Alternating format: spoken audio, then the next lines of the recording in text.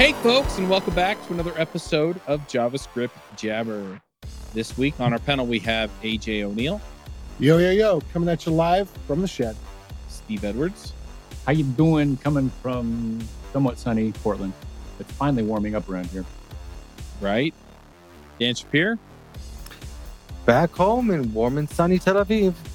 And I'm Charles Max Wood. I'm coming at you from a broken standing desk. It doesn't go up anymore. We have a special guest this week, and that is Austin Gill. Austin, how's it going? Hey, doing well. Also here in Portland with with Steve, and yeah, the weather is getting really lovely. Come visit. Nice. It's great. Good deal. Yeah, I need to visit Portland. I've never been. Okay, if you do, let me know. I will take you out. I'll show you some fun things that are like off of the all top 10 things to do in Portland list. And yeah, good place to eat. Lots of fun activities. Yeah, I haven't been to Portland in a long time, but my wife's best friend used to live out there, and it was a fun town to visit for sure. Today, we're going to be talking about fundamentals and what's fundamentally wrong with being fundamental about fundamentals, and not to get too fundamental or be fundamentalists. I think, okay, that was terrible. Anyway, I'm going to let Austin kind of talk a little bit about this, because I think there's kinds of some ins and outs to the way that we talk about kind of the basics or the fundamentals. And he explained it better than I did before the show, is really what it boils down to. So, well, thanks, Chuck. I don't know if I did, but I will do my best to, get into it. Basically, yeah, I kind of proposed this topic because I have spent a long time what I consider a long time, 10 years, just getting started to some of you, but what I consider like a long time in the web development space. And I think that throughout these years, I have seen a lot of conversations around fundamentals that I think doesn't the word itself is just a loaded term that doesn't quite capture it doesn't do it justice. So we talk about fundamentals a lot in the conversations on learning paths, on how people should get started in web development and where they should begin, whether they do framework first or fundamentals first, and that kind of coincides with things like boot camps versus going to school and getting a CS degree.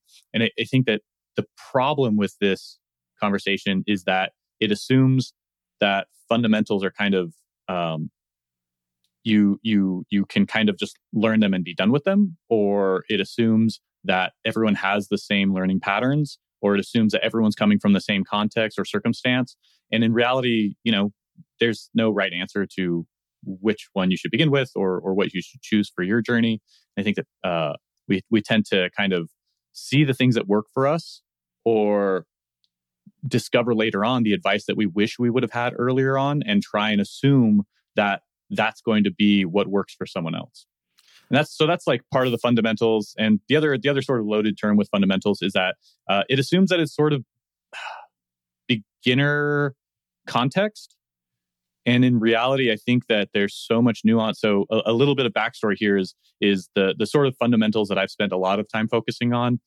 Is I did a deep dive into how forms work on the web, and more recently a deep dive into how to upload files and how to deal with file uploads in an application, both from just enabling it on the front end, receiving files on the back end, how to store them for performance and security and cost effectiveness. And there's just you get into these things that we call quote unquote fundamentals, and that makes it seem like it should be easy. And in reality, these are very nuanced topics that takes a whole career to learn. So in that context, I really need a better definition, I guess, of what you actually mean by fundamentals. Because it seems like what you mean by fundamentals is functionality built into the browser. But yes, as opposed to functionality that's provided by, let's say frameworks that are implemented on top of the browser. But then you also refer to things that we might learn in a university course, which I take to mean things like, recursion, data structures, stuff like that, which aren't necessarily related to a particular technology.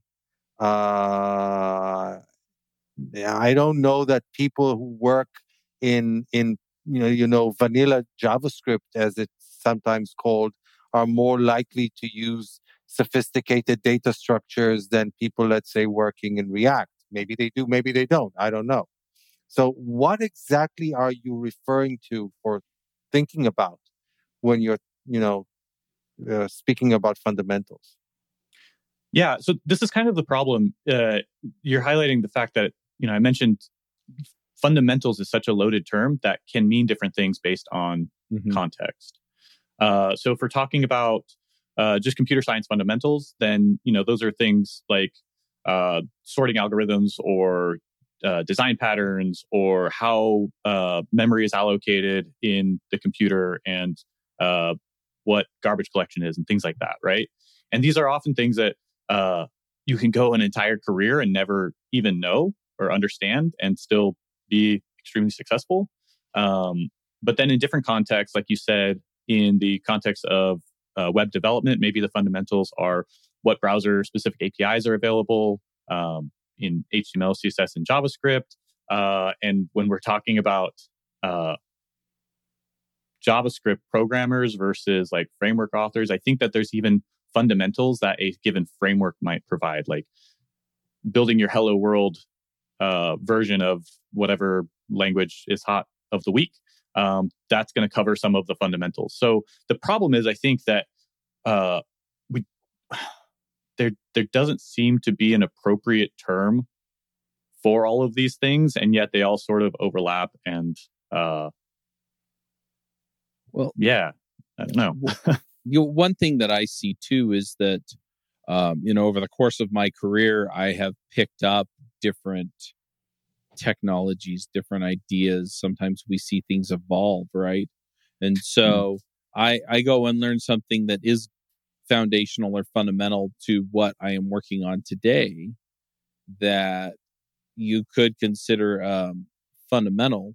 I'm making air quotes. I call them scary quotes when I make them, but I'm making air quotes around it because, it is fundamental to all kinds of work, but it hasn't been fundamental to any of the work that I've done yet, right? I haven't paid the price of not knowing it.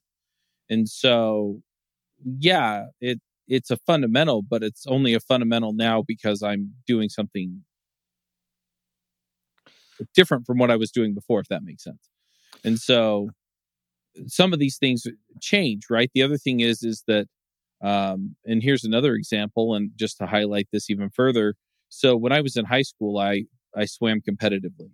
And then I didn't do it for like 20 years. And then I picked up triathlons, right?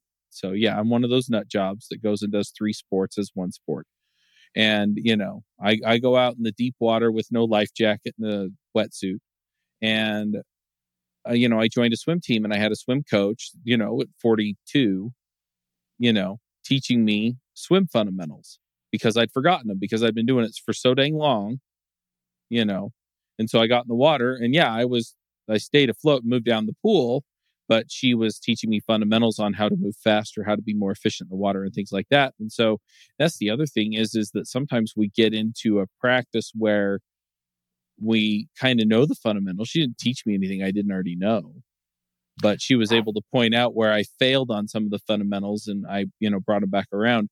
And so I think we've got this idea that it's all for beginners, and that may not necessarily be the case, but they are things that we have to understand as a basis for the things that we're doing if we want to do them well. I do want to make a few distinctions, though. One, first of all, has to do with some fundamentals that you just mentioned, Austin. You referred both to search algorithms and to garbage collection in the context, let's say, of JavaScript developers. Now, realistically, JavaScript developers are wholly unlikely to ever implement a search algorithm because they'll probably just use the built-in sort, in arrays. So knowing sorting algorithms is more about maybe training your mind about how to develop algorithms to solve certain problems and data structures and supporting technologies, not necessarily as direct technologies that you might be using day to day. On the other hand, you mentioned garbage collection. And in that context, even though that's, again, quote unquote, fundamental technology, and you can get by without knowing, what garbage collection does and how it works, I think that lack of knowledge actually does, to an extent, cripple you. That's a bit of an extreme term, but it limits you in your abilities as a front end or JavaScript developer. I think it's such a fundamental concept that not knowing it is a significant lack in your understanding of how this system works. And another point that I wanted to make is that there are fundamentals beneath fundamentals, and Yes. they don't get any simpler. Usually they get ever more complicated. For example, we are all running on top of the browser. The browser is implemented by a lot of heavy duty C++ code. Do you need to know C++ in order to, properly use the browser? Well, obviously you don't, but somebody does. I feel so inadequate. Yeah. So Well- yeah, I mean, it's kind of this whole conversation that fuels. Well, to make a correction, Dan, I think that my comment about the fundamentals in memory allocation and garbage collection and sorting algorithms, that was in the context of like someone that goes and gets a computer science degree versus someone that goes to a boot camp, because those topics generally are probably not covered. But then if you shift context to JavaScript, I have never had to worry about garbage collection because JavaScript implements that for me. Like I don't have to I have to know about it, but I don't have to manually implement garbage collection like in other languages. Obviously. Very few people, by the way, implementing garbage collection properly and efficiently is one of the harder things to do. These are like the top developers who are working on garbage collection in various platforms like the JVM or JavaScript engines. It's really difficult. But understanding some basic concept of garbage collection, like the distinction between memory that's no longer needed versus memory that can no longer be used, is fundamental in my opinion. Again, going back to that term, and not understanding that will mean that you have a strong potential of having memory leaks in your software without even understanding what memory leaks mean. AJ looked like he wanted to chime in, so I'm going to give him a shot real quick. Sure. No, you didn't? Okay, never mind. Okay, so the interesting thing, it's fine to have these sort of nebulous conversations and flex our brain muscles about hypotheticals or theoreticals. But I think sort of bringing this back to a JavaScript conversation is, Dan, to your point about understanding memory allocation and how that could influence ultimately performance on the front end. This comes into things like knowing how, what would be like a JavaScript fundamental of how equality comparisons work in JavaScript, where you have objects versus primitives, and understanding how comparing objects might cause bloating of memory, or being able to describe the difference between a map or when to use a map versus a weak map or something like that.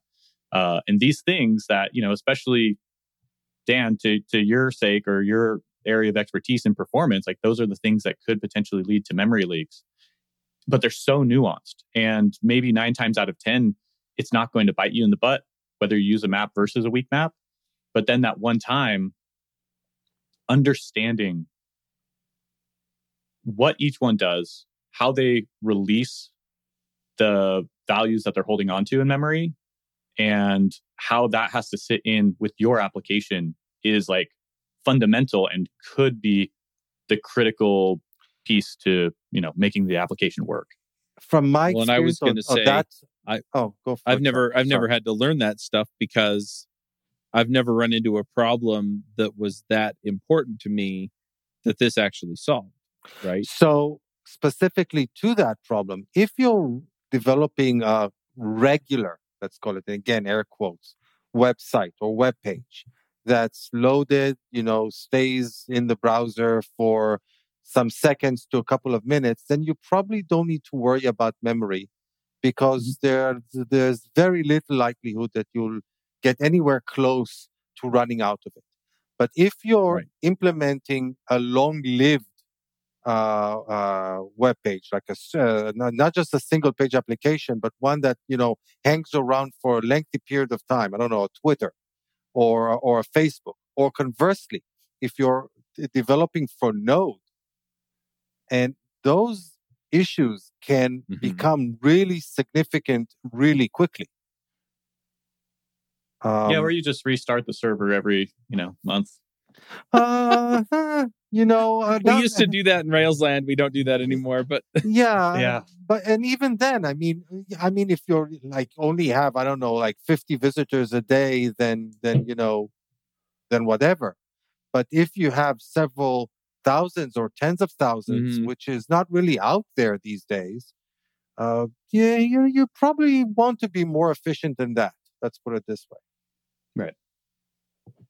But going back to the fundamentals that you were talking about, my understanding that when you're talking about the fundamentals, what you really mean are the fundamentals of the web, which are I guess HTML, CSS, JavaScript itself, the language, and the HTTP. browser, and the HTTP and the browser DOM. Would those be the fundamentals that you're primarily referring to? Yes and no. I mean, like those are the primitives, right? And when we talk like fundamentals, this is the challenge with this conversation is it is very broadly encompassing. Like if we're saying just vanilla JavaScript and DOM APIs that are available in the browser, even that covers things that are so uncommonly used that it's hard to say, well, this is you need to know about the web auth or authentication API or whatever. And like currently that's so infrequently used that do you call that a fundamental? Does that make it a fundamental just because it's part of the browser API or the DOM? So the DOM is huge. I think it would be hard to call something a fundamental that came in 20 years late. Well, yeah. Okay, so is XML HTTP request, is that a fundamental now? Because it's it's dead.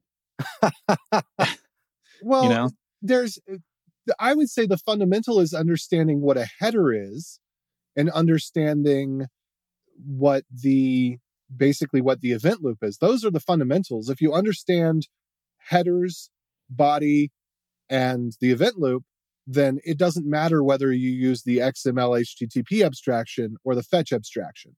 The fundamental would be the thing that when you understand the fundamental, you can understand what trade-offs the abstraction took. Yeah. And this gets really interesting too, because at some point this says, well, if you make the claim that learning the fundamentals or understanding the fundamentals is better, maybe not, whatever. But if you go down that route, then you find a lot of discussion around people preferring, let's take HTML, CSS kind of out of it for the moment, but just JavaScript. You say people that rally against frameworks, right? And then say, okay, well, vanilla JS is better, so you should use that. Maybe it is, maybe it isn't in some context. But eventually, if you go long enough with a vanilla JavaScript solution, you end up building so many abstraction layers that you build your own framework or your own library, and then you have to recreate something. It's like the generic discount store brand. And conversely, React. And conversely, no framework, even the ones that are the most holistic, I don't know, in Angular, doesn't cover the entire DOM, and intentionally so. I mean, whatever, in React, we have use effect because, we need to access the DOM outside of React every once in a while. And that's the escape hatch. And, it's the escape hatch that everybody uses, which means that everybody really needs to be able to access the DOM for one thing or another. So I hesitate. I really consider the concept of fundamentals as the things that are underneath the common knowledge, as it were. So, and let's say we can kind of agree that if you're coming into the bootcamp route, you're probably learning React because that's like the de facto standard these days for how to build websites. And that's what boot camps teach. So the fundamentals would really be the technologies underlying React. If it's something that React doesn't even try to do itself, then I don't really know if that would be considered a fundamental. It's just something that you may or may not need to use based on the type of applications that you're building. Sure. I think if I were to describe the fundamentals, it would be the knowledge necessary to explain how fill in the blank works, or to explain what it's doing. So if we're talking about React, right, or building an application with React, maybe the fundamentals are like live within the context of React. But if we're talking about how React's reactivity system work, then you have to understand maybe some deeper level fundamentals or primitives in the JavaScript ecosystem, which talks about design patterns and, maybe like PubSub or I don't know. I actually don't know how the React reactivity system works, but having the understanding of what the language has available that's powering it, and being able to at least come up with some reasonable explanation of how it can work, and understanding things like why you can't reference the title of the page or like the content of an H1 in a variable and then change the variable and see the DOM respond. That's not how the DOM works, and that's fundamental knowledge. But somehow React gets us in a place where we can kind of do that with bindings, right? So yeah, being able to kind of understand what's going on at a deeper level is what I would call the fundamentals. So And here's another this interesting... is essentially how I got into my career. Was I learned Rails, right? And then I learned Ruby afterward, when there were places where I had a gap that I had to figure out. Sorry, Dan. And it goes down all the way until you get to ones, it's turtles all the way down. Yeah, but I think again that there's an interesting distinction here, because when you're looking at the concept of React running on top of the browser, then fundamentals might either be how the browser itself works underneath React, which means, the DOM, which and the is virtual DOM. No, that's a distinction. So there's the browser itself as it works underneath React, but technologies that are not specifically tied to React. And then there are the fundamentals of React. So and that's kind of different because, if I'm using some other framework, which is not React, if I'm using Svelte, then I don't really need to know about the virtual DOM because there is no virtual DOM when I'm using Svelte. So then virtual DOM is not part of the fundamentals anymore when my stack is Svelte, but the browser DOM still is. So even in that context, there are different types of fundamentals, is what I'm trying to say. Mm-hmm. Yes. Yes, I mean that. Yeah, like that. The point of this whole discussion is sort of coming back to that idea, is that we're not going to reach the end of this show. Like, spoiler alert, if you're listening, we're not going to reach the end of this show and have some conclusion or have some definition, right? It's a bit of a discussion, but I think we should also bring into, like, it shouldn't be too heady. We can talk about some of the more practical examples of where this shows up. So can you That's give kind of such where a I wanted to practical go, example? Yeah. because Okay. ultimately, I'm looking at this. I have people ask the question I get asked all the time, besides how do you start a freaking podcast, is how do I stay current on all the stuff coming out in JavaScript, right? And so they're looking at all the new stuff, but it's a lot of times, some of it's the same question. How do I know what the fundamentals are in my case, right? And then how do I go learn those so that I can be effective in whatever comes next? Yeah.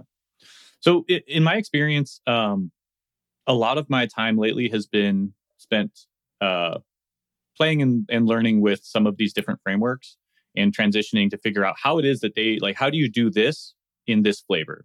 And I've gone most recently in the Vue world with Nux.js, in the React world with Remix, been playing around with Quick and with Solid.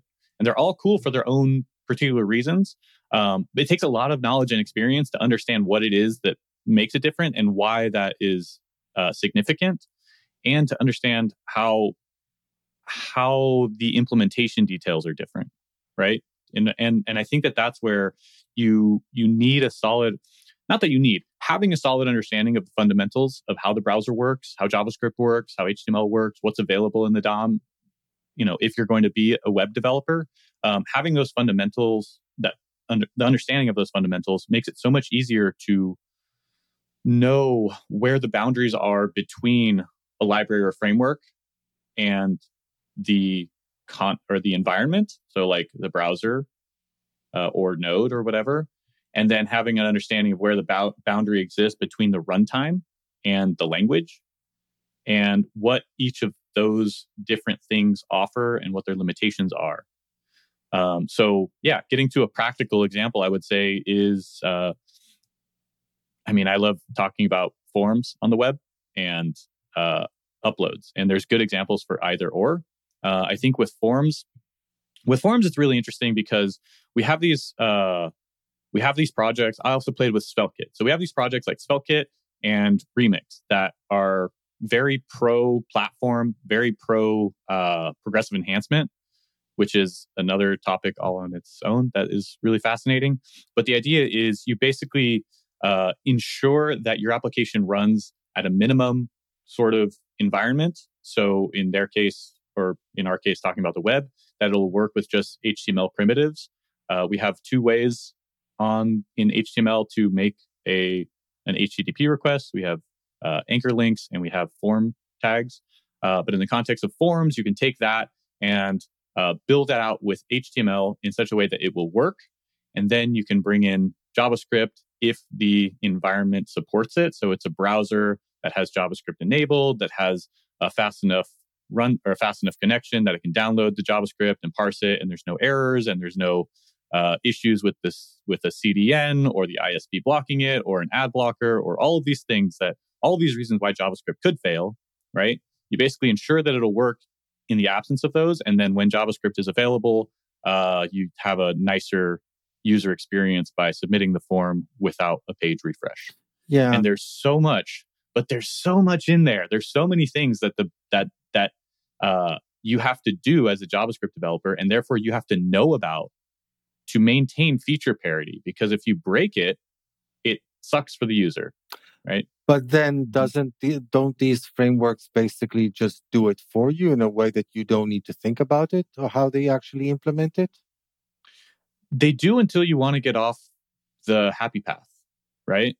So if you want your so we're talking about forms, so we're talking about HTTP requests, right? Mm-hmm. So if you want the response from your HTTP request to behave slightly different on completion, you may not, the API that the framework authors designed may not allow for your needs, in which case you may have to re-implement your own solution. Well, from my perspective, frameworks exist because most of us are on the happy path most of the time. Frameworks Till kind of we're not. provide till we're not, No. and that's when the experts come in. But But yeah, I mean, frameworks exist because we built mostly the same applications again and again and again. And that kind of defines what the happy path is.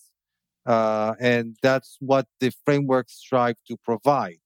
It's again, when you're, kind of stretching the limits or approaching the boundaries is when, when you can run into problems. And I totally appreciate that. And unfortunately, I often spend some of my own time there. But most developers don't need to, certainly most of the time. Yeah, certainly most of the time. And when they do get there these days, they can always just ask ChatGPT. Sure. And wrong answers only. That is the direction that we're going towards, right? And that's fine. Like if ChatGPT is going to be the next Google and can answer the questions, great. I mean, they're tools that can help us. I think again that sort of comes back to you have to have a basic understanding of the fundamentals to know whether ChatGPT is bullshitting you or not. And AJ just exactly. Yeah. That's the thing. That I think ChatGPT is a better resource for experts than it is for beginners in some ways, in that it gives you the vocabulary and the terms you need to search for. Like I love that I can paste in syntax and get it to tell me what a possible name of that syntax is, because you cannot search on syntax. You can, and it can also take a description. So I was looking for the subset sum problem is what I was looking for. And I described the problem, and then it told me this is the subset sum problem. It's a computer science problem of kind of sorting / selecting integers from a pool. But, so stuff like that where it's really, really great. But then if you think that it's giving you correct information, that's where, and it's going to do great for homework assignments. It's going to do great for Hello Worlds. It's going to do great for things of which there's literally thousands upon thousands of examples that are almost identical. But as soon as there's any nuance or creativity, then it just completely blows up. And I'm just worried about the noise factor on that one, of people, the noise in the system creating a feedback loop where people get more ignorant because they think that they know something that previously they knew they didn't know. Mm. I would also put forward. Oh, go ahead. Yeah, go for it.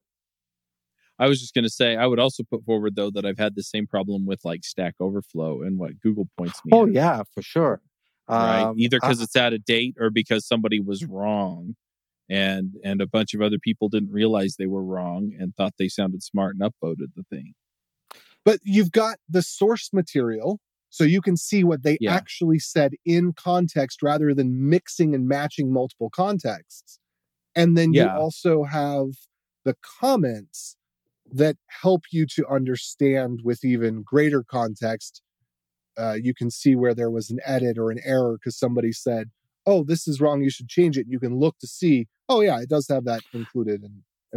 Interestingly, I think that ChatGPT is just kind of raising or the bar or changing what we consider to be fundamental or not, going back to our discussion.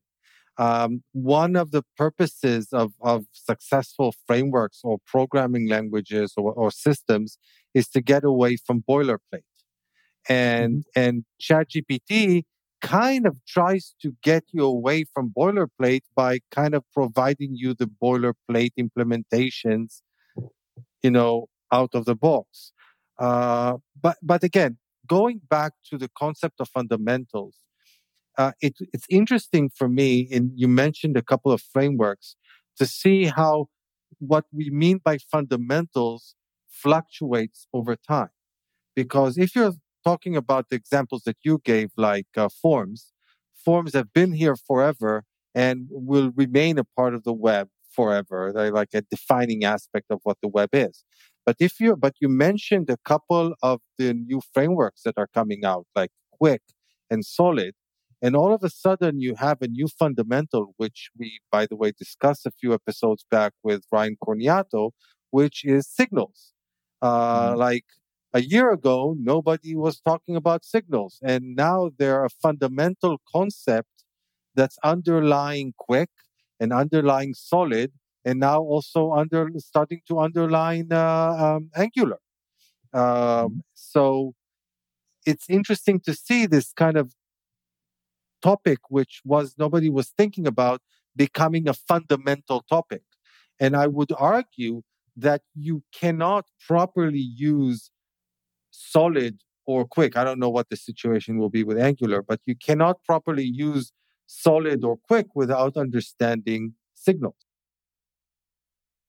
I remember when we had this fancy new feature in a library called promises, right? And now it's just the cost of doing business on the web these days. Yeah, it's a funny one. Or something like it. I have to say something about promises, because people really were starting to understand promises, and then async await came along, and now it seems like a lot of people can get by with promises without actually understanding promises. Until I resemble that comment. Until they don't. I mean, right, till they hit the edge case, which is the same thing we've been saying with everything else. And that's where you need to understand what's going on. Yeah. But sorry, I cut you off, AJ. You have to understand callbacks, because the callback is the fundamental. The event loop is the fundamental, and then the callback. And then a promise is simply an object that has an array of callbacks that should fire on success, and a separate array of callbacks that should fire on error. And on top of that is async await. And yeah, but here's the thing, JJ, because if you use async await, you don't see the callbacks. And that's I feel like async await is an advanced feature for experts only, because if you understand all that's going on underneath, then you can use them.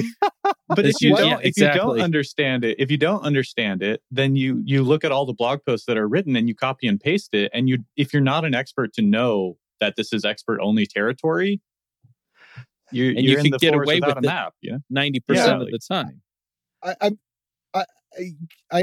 I get that, but what I'm saying is there's so much nuance to async await that if you say, oh, promises are complicated, I can't understand this, so then you just throw async await around. One, you're using it incorrectly, you're using it as an anti-pattern.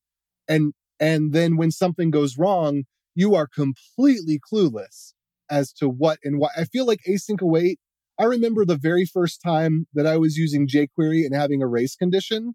And when I had that aha moment of, oh, I don't know if I had the words for it yet, but I got this is what the event loop is. This is what function scope is. I remember having that aha moment working on a project years ago.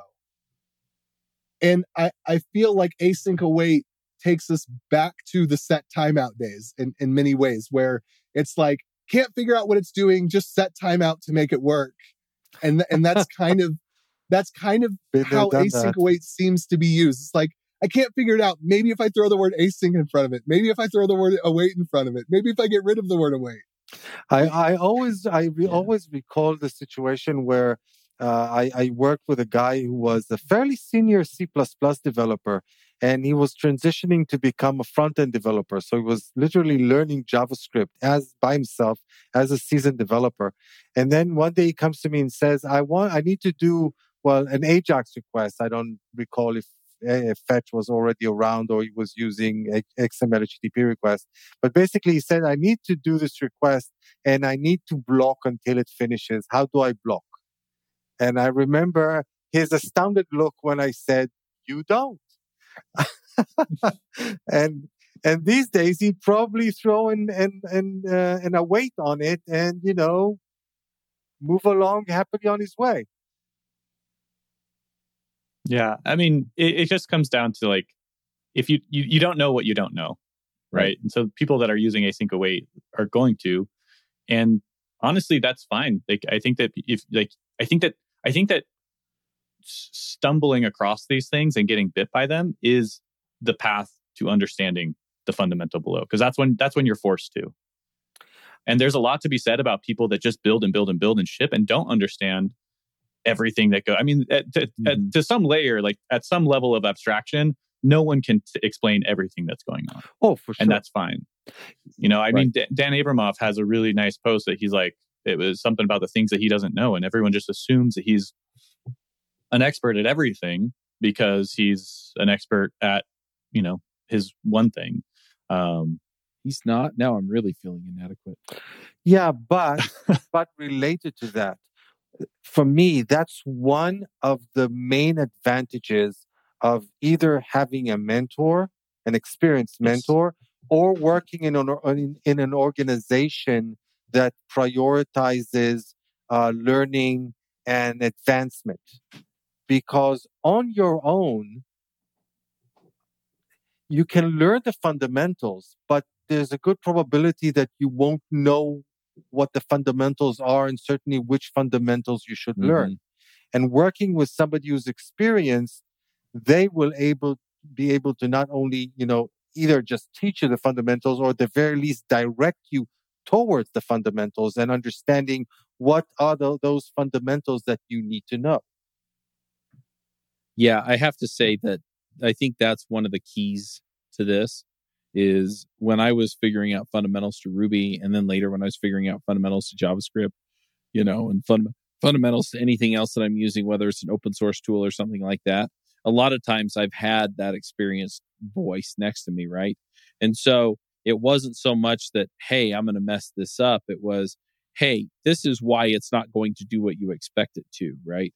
Here's some other piece of knowledge that's going to unlock what this actually is. And so at the end of the day, then I can go, you know, going back to our previous example, I can go async await something without having a deep knowledge of promises or whatever that underlies it. But I know enough about it to know that, hey, look, if I do any of these things, it's not going to do what I think it's going to do.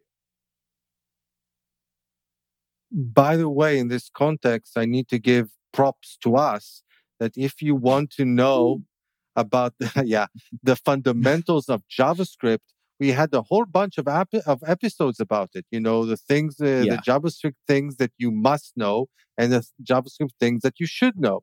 And we basically kind of listed out those things that you should or maybe shouldn't need to know. So both what the fundamentals are and what they aren't.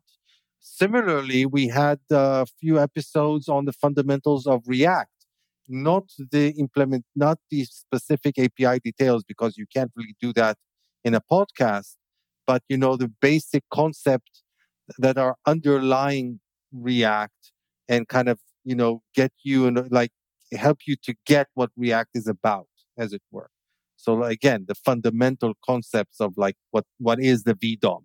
Why does it even exist? Why is it needed?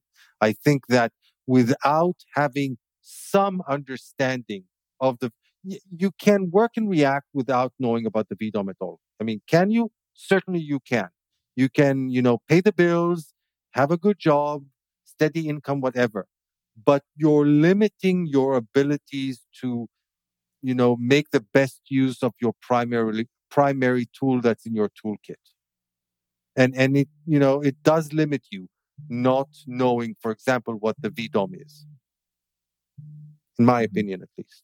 Yeah, and also in debugging, I know that the VDOM in React's like synthetic event system is good to understand how it works, that it's there. Good enough to understand, to know that, you know, we should really hope that they finally get rid of it.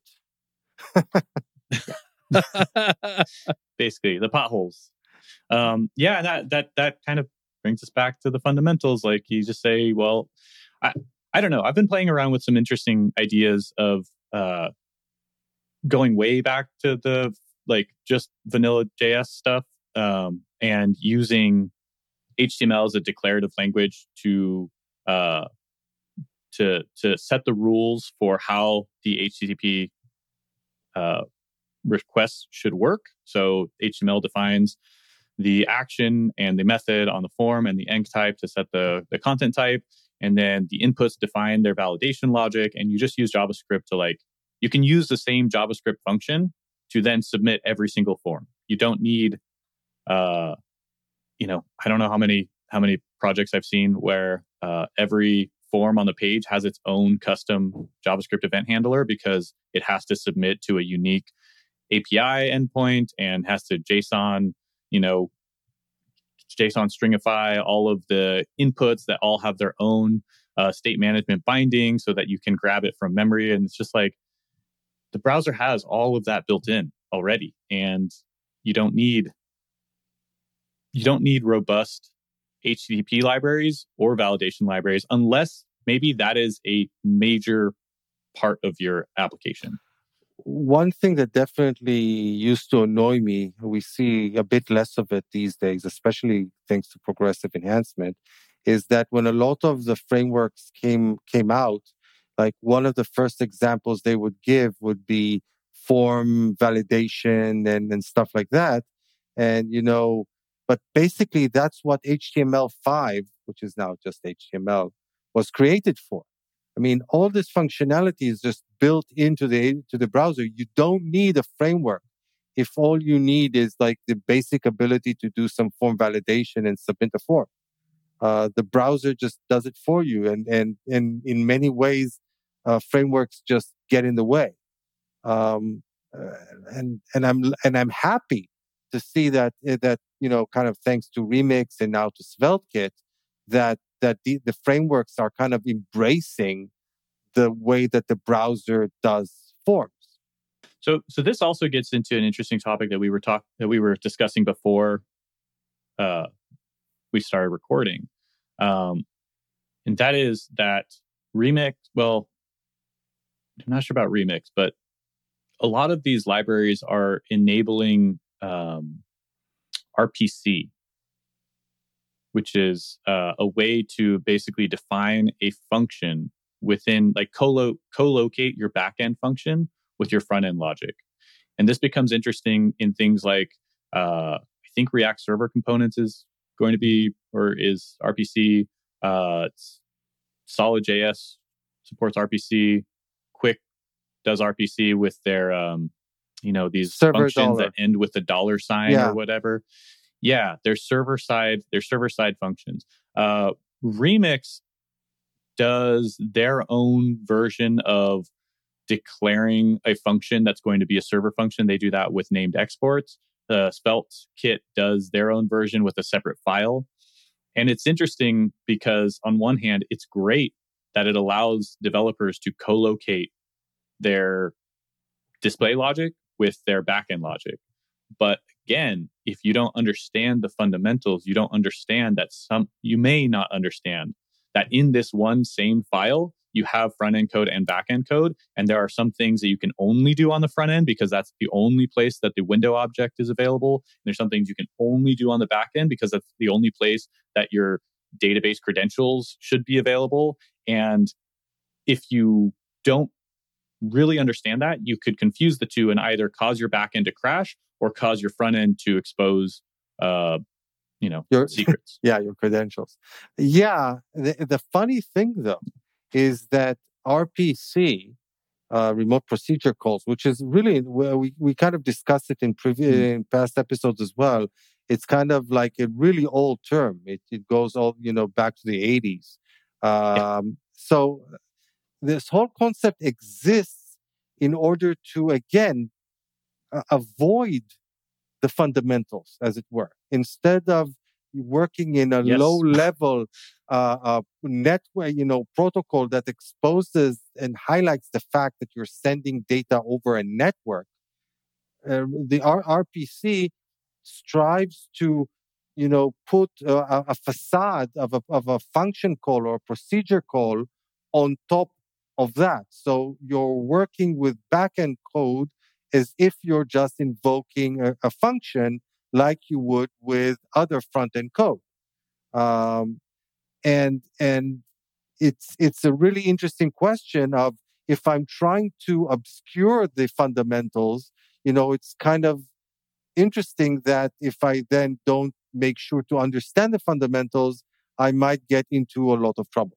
Yeah, and I don't know, it's fascinating. It's a point that it's kind of funny because I feel like I talk a lot about fundamentals and web platform primitives and concepts like progressive enhancement, and a lot of these things are not part of the hype cycle, which sort of makes me feel like I'm missing something, or why don't I get it?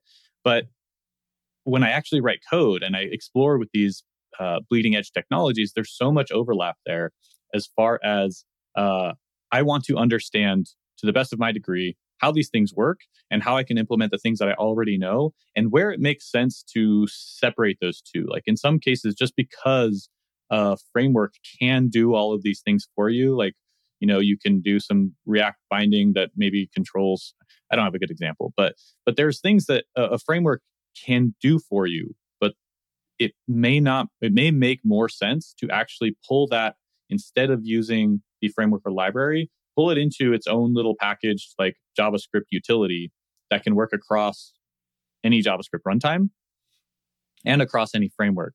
So sure, there's probably not a lot of need for people to migrate the same application to multiple different frameworks or libraries, but it can protect you if you have code just written at the more primitive level that you control. That can protect you from either migration stories or even upgrade stories, like going from React version X to version Y, something like that. But yeah, getting back to the RPC stuff, it's really fascinating because I'm finding that where the overlap is you have a tool that lets you by convention define a server function.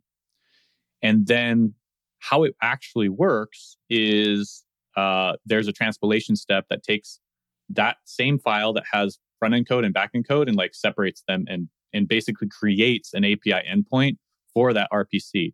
Now, RPC itself, Dan, like you said, is a very old concept, and it's not even a technology. It's like what is it? Principle or a concept? Design pattern? Sort of like a standard, like REST is. A design pattern. Yeah, I think a standard. Yeah, a design pattern is probably the best term, I think. Sure.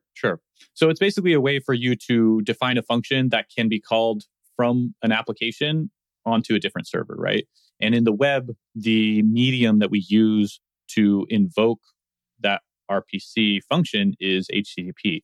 So what these tools are doing is allowing you to conveniently write code that in the source code lives together, but in the compiled code actually are completely separate, right? And so you end up with a server function that lives somewhere in some deeply nested folder that the library author came up with and knows how to find.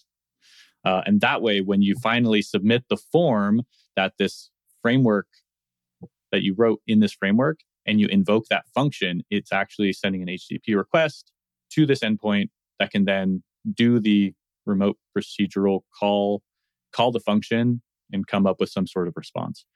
If you want to see another good example of that, Austin, you and I know it well with Vue. If you look at single file components, right? You have your template, you've got your script, you've got your style block, if you so choose to use it. And I saw a really good blog post at one point that talked about how that worked and how the Vue behind the scenes basically takes that and says, okay, I got to split it apart here, and I'm going to interpret this way and this way and do different things with them. So it's, as you're describing your RPCs, I'm thinking, that sounds a lot like Vue and its single file components.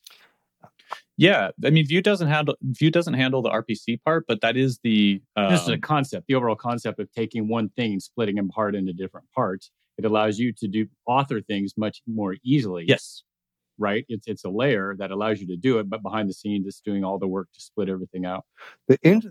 The interesting thing that I see with the fact that effectively almost all frameworks are now adding some sort of RPC mechanism, and you listed most of them, is that previously when we implemented an endpoint for an API, we were fairly explicit about it.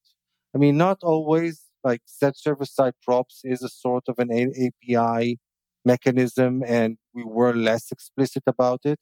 But in most cases, you knew that you were implementing an endpoint, and you would reuse that same endpoint across various usages. I mean, if the front end needed to communicate with the back end, well, these are the APIs that you had available to you, and you might enhance them and add capabilities or version them or whatever. And now with these RPC mechanisms, we're creating a lot. I think we'll see a pattern where we'll be creating lots of micro API endpoints, one-offs, as it were. So I need to get something from the server. I'm not going to think about the various existing API endpoints. I'm just going to throw in yet another RPC implementation and, just do whatever I need to get done.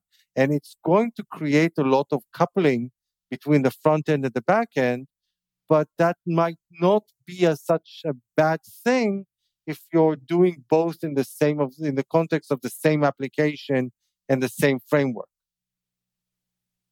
and the same version. Yeah. And this gets kind of interesting because it kind of harkens back to, in my opinion, the topic of the progressive enhancement thing that library authors are kind of promoting, but at the same time, let's see, a lot of them are building tools so that you can implement progressive enhancement without having to think about it, without having to understand all of these underlying fundamental principles, right? Which is great because that's really the solution for solving things like accessibility or progressive enhancement, which could relate to accessibility, which is that you provide the tooling that makes it really easy for developers by default to sort of follow the correct patterns, and difficult to implement things incorrectly, whether they know what they're doing or not. So with progressive enhancement and these RPC patterns, yes, you end up with a lot of tight coupling, but depending on how the library works, it has to enable you to also know what you're doing. That's hard to explain.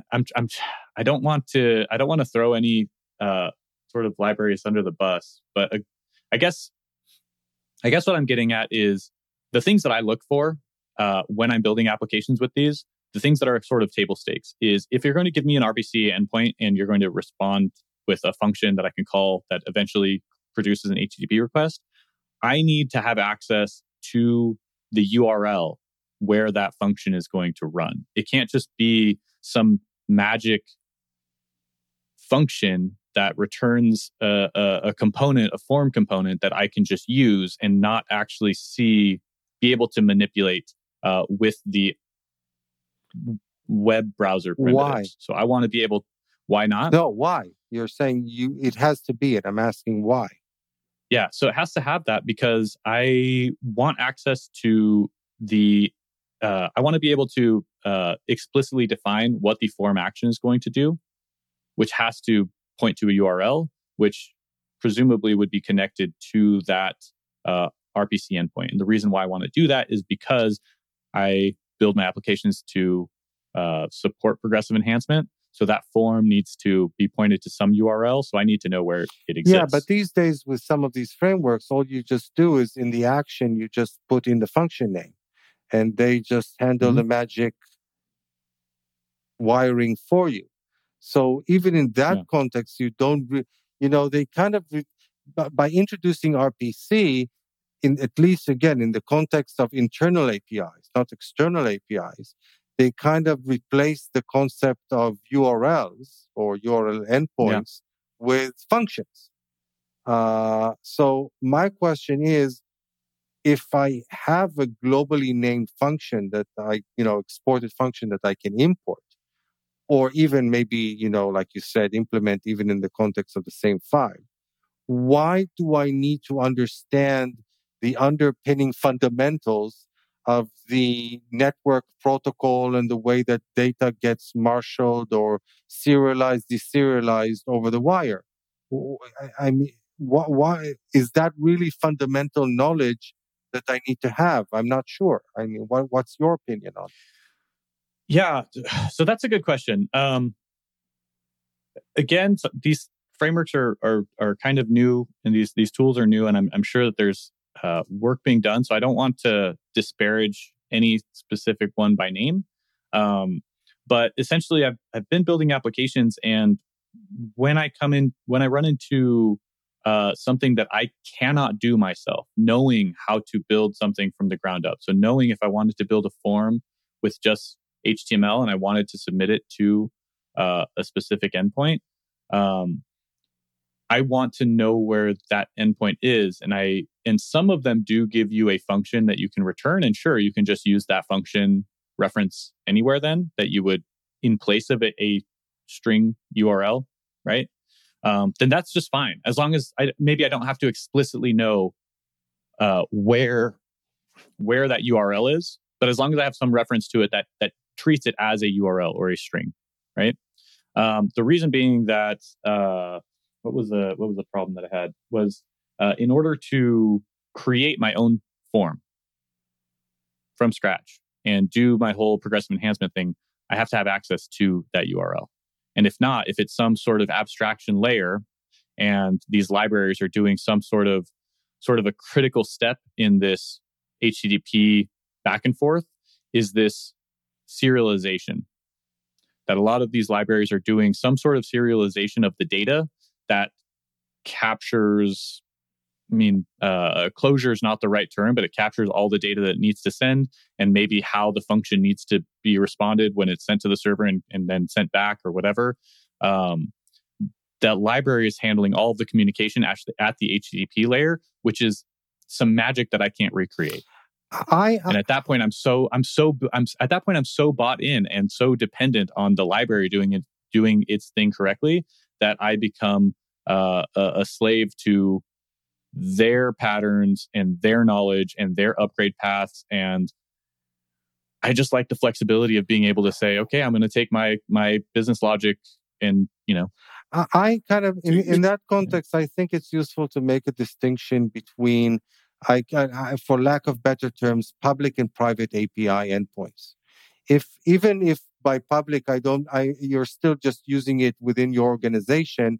Public, I mean, in the way that, in the sense that it transcends the particular implementation. So if it's a public API endpoint, then you really want to just, adhere to the web fundamentals. It needs to support, like, if you're going to send data, you want to support post requests. You want to describe the API in a way that it accepts either JSON or form data or both. And that's basically it. And, like in Svelte, you can now very easily implement these sort of things with, just calling some function called post or get, all caps. But if you're actually implementing RPC and using the RPC mechanisms like the server dollar, whether it's quick or solid bling, I think you're kind of intentionally and giving up on that. It's no longer a public API. It's a private API. It's part of the implementation details. And if you're going to replace your implementation, because it's wholly internal to that implementation, you're probably going to have to replace that endpoint as well.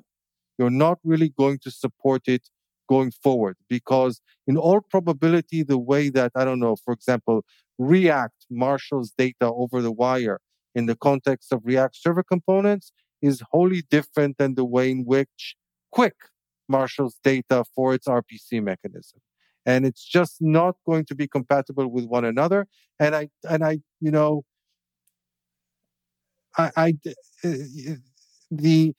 recently, people talk about how React server components is kind of bringing web fundamentals back, and it's HTML and it's HTTP, but it isn't.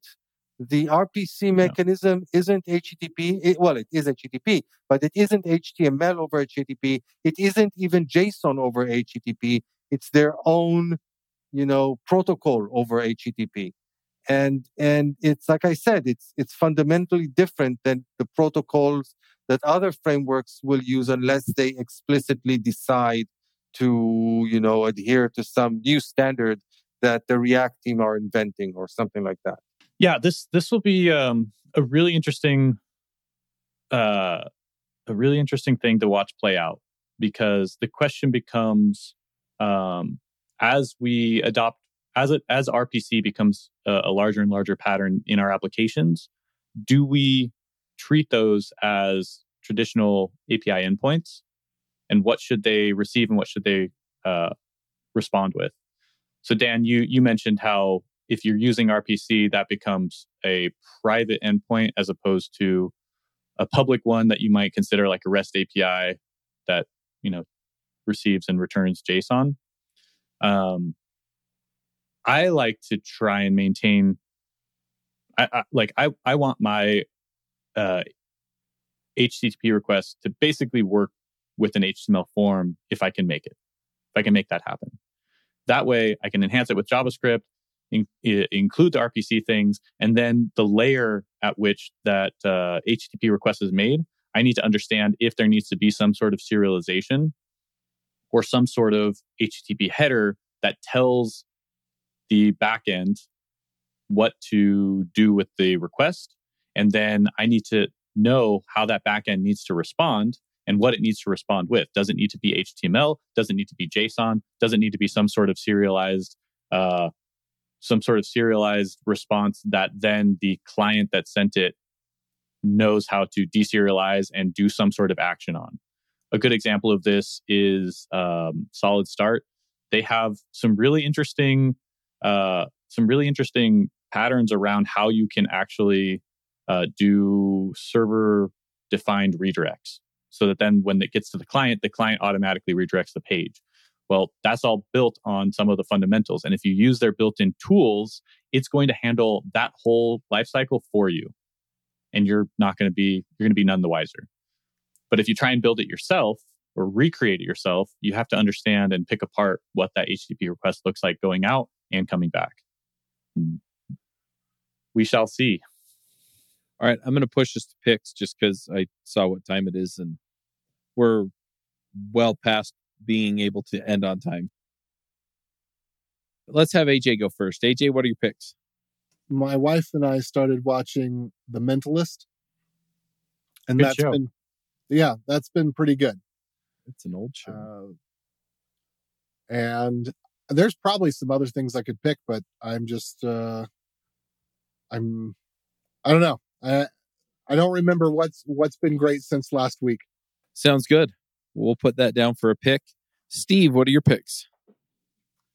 No other. Other than the high point of the episode, the dad jokes, I will mention that Austin and I had a very similar conversation on Views on View, probably about 2 or 3 weeks ago. It's episode 214. And it was just he and I, and so I was able to get words in. And so we talked about fundamentals and some of his recent blog posts that have been on Hacker News. If you do search for Austin Gill on Hacker News, you get quite a list of blog posts that he has had on there. Some of them about the very things we are talking today regarding building HTML forms and file uploads and things like that. And they are in the show notes for Views on View 214. For the dad jokes of the week. The other day, my wife asked me, "Did you eat the pizza that I was saving in the fridge?" I said, "No, I ate it in the living room." She didn't appreciate that. The other night, I tried making a nice candlelit dinner, but I think it would have cooked a lot quicker in the oven. Okay.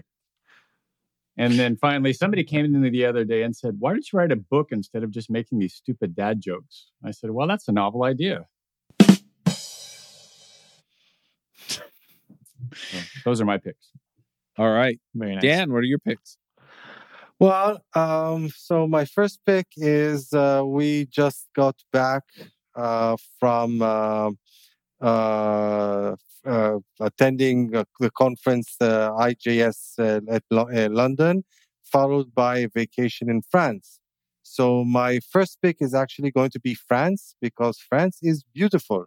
We visited certain parts that we've never been at, Lyon, Avignon, certain parts in the French Alps, and so on. For example, we visited this beautiful village that's literally like stuck to the side of a mountain. I was going to prepare the name of its name, but then I forgot. So I'll try to throw it in by the end of my picks. But anyway, it's all amazingly beautiful. It's a wonderful area to visit, and I highly recommend it. So, and also as a part of this trip, I got to meet some friends, including a number of people that have been on this podcast in the past. So I met in London. I met Bruce Lawson. We had several years ago talking about semantic HTML and accessibility. He's a good friend of mine. I also had a really nice dinner with Ryan Corniato, who we had several times on the show, talking about Solid and signals and stuff like that. And during the trip in France, I got together with Yoav Weiss from Google, who we had on our show talking about Core Web Vitals. So lots of fun had all around. So that would be the first pick. The second pick has to do with the topic of today's show about fundamentals. So in a couple of few weeks from now, we're going to have, I think, a joint episode with the team from React Roundup, and one of the guys there is Jack Harrington, who makes great videos about the React. And one of the videos that I liked especially, I might have mentioned this one in the past, is one about React streaming in depth.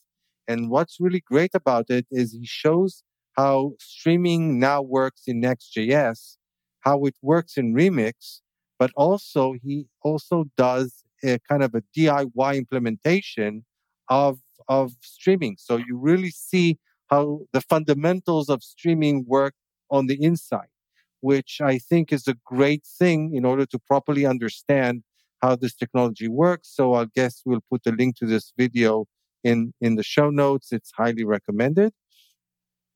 And now that I'm back in Israel, I'm back demonstrating for Israel to remain a democracy. So that's my third and final pick. And those are my picks for today. All right. I'll go and then I'll let Austin go. I've got a few things to pick. The first one is, and you can't really see it if you're watching the video. Maybe if I bend my head down a little bit, you can kind of see a little bit of scratches on my head. I'm going to pick it because I really like it. And then I'm going to warn you if you shave your head, like I do. All right. I'd rather just have all the hair gone instead of that nice ring around the back. So I bought, I just decided I wanted to change up my shaving routine. And so I bought this, it's called the Bevel Safety Razor. And it's this heavy duty razor, and you like clip the razor in and like the razor blade in, and then you shave with it. And, so I'm like, all right, well, I'm going to try this out. Tried it on my face, and it was it was so nice. Right. I'm like, this is awesome. I'm going to do my head. And I cut my head up so bad with it. But I'll tell you, I'm only I laughing love, because I've been there, Chuck. I've right. been there. So I really loved what it did to my face. So I kept it, right? I didn't send it back to Amazon and say, this is garbage, right? So if you don't shave your head, I highly recommend that you get the shaver. And if you do, then I recommend you use something else. The other pick I have, I skipped the board game. I'll come back to that. So the other shaver that I've used, I just decided to see if I get an electric one that would do it, because I'd seen a few of them that people seem to really like. And I tried like some of the electric shavers that are made for your face on my head before, and it either wound up pulling my hair or, what little there is, or it would anyway, it was an unpleasant experience. And so I was like, what the heck, I'll try it and I will send it back if it doesn't work.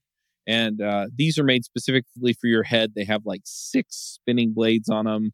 And so, you push it onto your head and it kind of contours to your head. And it's been so nice. And I'm kind of picky. I like a really close shave. And this one's like not all the way to the scalp, but it does a good enough job that I don't feel like I'm hitting bristles on my head when I rub my head. So I'm going to pick that. Now to board games, and I'm going to look it up on Board Game Geek so that I can tell you the right game here. So we played this game. It's called Mystic Vale. And it's kind of a different game. It's a card game. It's not a board game, but it has like a bunch of different kinds of pieces. Board Game Geek rates it at 2.26, which means it's pretty approachable for casual players. I think we played it through once with 4 people, and it was definitely a fun game. So the idea is you start out with your starter deck, and then you can play as many cards as you want, but once you have 3 curses, then you're out, and you basically just get a money piece in your, or a crystal, and then you're done. But if you stop before you hit 3, or maybe it was 4 revealed, then you can use the stuff on the card to get better cards. And they're not cards. What they are is, this game actually comes with sleeves for the card. And so what you do is you grab one of the cards that you bought and you slide it in the sleeve with your card, because there are 3 slots on the card that you can fill. And so some of them are blank, and some of them have 1 slot filled, and some of them have more than 1 slot filled that you start with. And so you essentially deck build by building out your cards, right? And so when you play a card, then you get all the effects on the card. So you can get the different kinds of currency that lets you get the different kinds of cards. So there's some other cards that give you just bonuses every turn, right? And so at the end of the game, you're trying to come out with the most victory points. Anyway, it was really fun. Really, really fun. And so if you're looking for kind of a different mechanic on a deck building game, I mean, this is it. I really, really liked it. And so I'm going to pick that for my board game. And then one last pick. So, and this is something I picked up. You mentioned Jack Harrington. I was a guest on React Roundup a few weeks ago, and I asked him about his green screen setup, and he uses this ATEM Mini. I think I got the ATEM Mini Pro.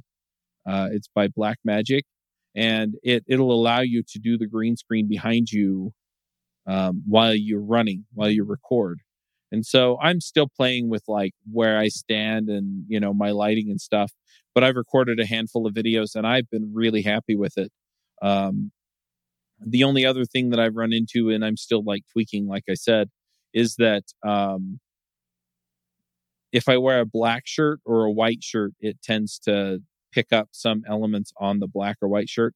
But if I wear like a blue shirt or a red shirt, then in front of the green screen, it works great. And, and so I can put whatever I want behind me. If I wear a black shirt and I have a dark background, that doesn't work so well, but that kind of makes sense when you really say it out loud. So anyway, I've been really happy with it. And so I'm going to pick the Blackmagic ATEM Mini. And if you're looking to do some green screen stuff, check it out. But yeah, those are my picks. Austin, you have some picks for us? Before Austin starts, I just mentioned a village whose name I forgot, and I looked it up, so I just want to mention it. I'm probably going to butcher the French name. It's Mostier Sainte-Marie.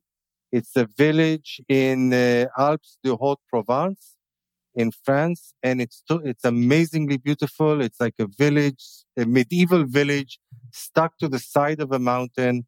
And if you can get a chance to visit, I very highly recommend visiting there. It's just amazingly beautiful. And you Very probably cool. get some good exercise walking up hills. Yeah, for sure. Right? The people there really need to be in good shape. Just to get around. Well, to get up the hill, to get down the hill. Yeah. Never mind. Anyway, Austin, what were your picks? Okay, yeah. So I work for a company called Akamai. I would be a little bit remiss if I didn't mention them because they are a great company with a really good product. They do content delivery network, web application firewall.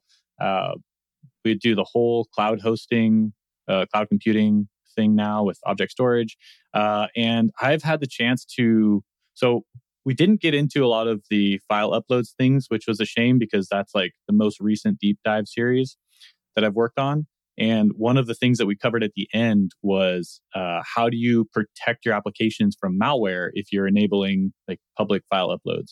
And one of the products that was really cool to work with in Akamai was the malware protection scanner, which essentially allows you to block malware from even getting to your server because it gets scanned at the Akamai edge. So unlike some ways of protecting from malware where it like scans file names or you have to do, MIME type checking, all of those have some sort of, basically, unless you're actually scanning the file contents, it's really, really difficult to filter out malware. And that was a cool service. It does have file size limits, but it works really cool and it runs on the edge. So any bad file that it triggers as bad never even makes it to your server. So that was cool. And I should also say that the work that I do for them is mostly, I consider myself, it's a developer advocacy role, but I kind of am more in a developer education role. So I get to write some content. I have a couple posts that I'll share in the show notes about forms and file uploads. And mostly I'm not really trying to sell you any sort of products, but I do think that Akamai has, definitely in the CDN world and the web application firewall world, I think it's like best in breed, and the biggest companies in the world trust us. So that's been fun. And I can share a link to get $100 of credit to any listener that wants. And as far as not tech, one more tech related thing. I've been working with Solid Start lately, and it's been a breath of fresh air in terms of something that uses JSX, but isn't limited or doesn't have to do like the HTML4 attributes or the class name thing. You can just do class and 4. That's been really nice. As far as the templating side of things, they have a really good approach to the RPC solution. They have, signals, and I think it makes it easy to sort of build with fundamentals in mind and be able to break out of their tooling or their abstraction where necessary, or use their level of abstractions to like simplify your life. And I guess one non-tech pick would be Stash licorice tea by Stash. Really tasty. That's interesting. I love licorice, so I probably need to give that a try. I hate licorice, ironically. I can't stand it, but this stuff is so good. And I'm not even a huge fan of tea. So two things that I don't like, but somehow it's a magic combination. Yep. I don't drink tea with like tea leaves, but if it's made from something else, that might be interesting. Anyway. I usually drink tea with a cup myself, but that's... wow, gosh. More dad jokes. Austin, if people want to find you online or see what you're working on, where do they find you? austingill.com. That's GIL. It's more efficient that way. Less, storage, whatever. But yeah, I have all my stuff on there. I'm doing live streams, video series, blog posts, posting cute pictures of my dog on Twitter. So it's got everything on there. So were you Gil with 2 L's before Y2K? That efficient. Joke escapes. More official? What? Efficient. More efficient. To do with the date storage. You might be too young to remember. Yeah. I was there. I remember the whole like ATM scare and planes dropping out of the sky. Well, it had to do with date storage and 2 years versus 4. Anyway. Yeah. I tried. A for effort. All right. Well, we're going to wrap it up here. Till next time, folks. Max out. Thanks, Austin, for coming.